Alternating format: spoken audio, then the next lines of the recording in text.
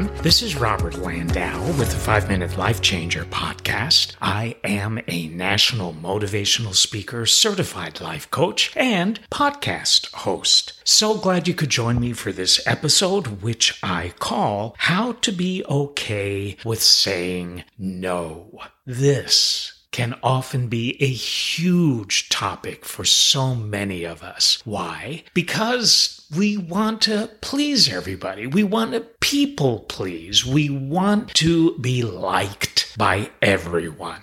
And God forbid we should say no. I used to be one of those people pleasers. I grew up never standing on my own 2 feet securely to the point where I respected myself enough to just say no. Can you imagine what your life would be like if you never, ever said no when you really wanted to and needed to? That's huge. And there's so many of us who are still not comfortable with saying no. What happens if we say no? Oh my God, we're actually going to stand up for ourselves. I grew up like that. And I finally realized that I was doing a terrible dishonor, not only to me, but to everybody that I really wanted to say no to, but was afraid to. Never be afraid to speak your peace. Because if you don't, you will ultimately end up kind of unhappy. You came here to be you, which is a truly wonderful, wonderful thing. What a gift that is. But you're not true to you if you don't stand up and speak out what you truly feel inside. I mean, way down below the insecurity, way below the people-pleasing thing. That's not who and what you really are. When I started to say no, I felt so much better. Did I make a lot of other people unhappy or not like me? Yes. But unselfishly, it's more about me than it is about them.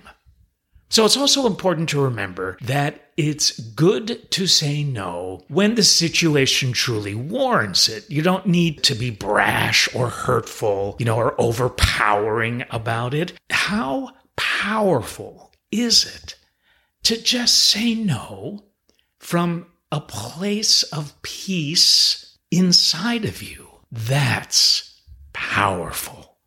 And you know what? That's you.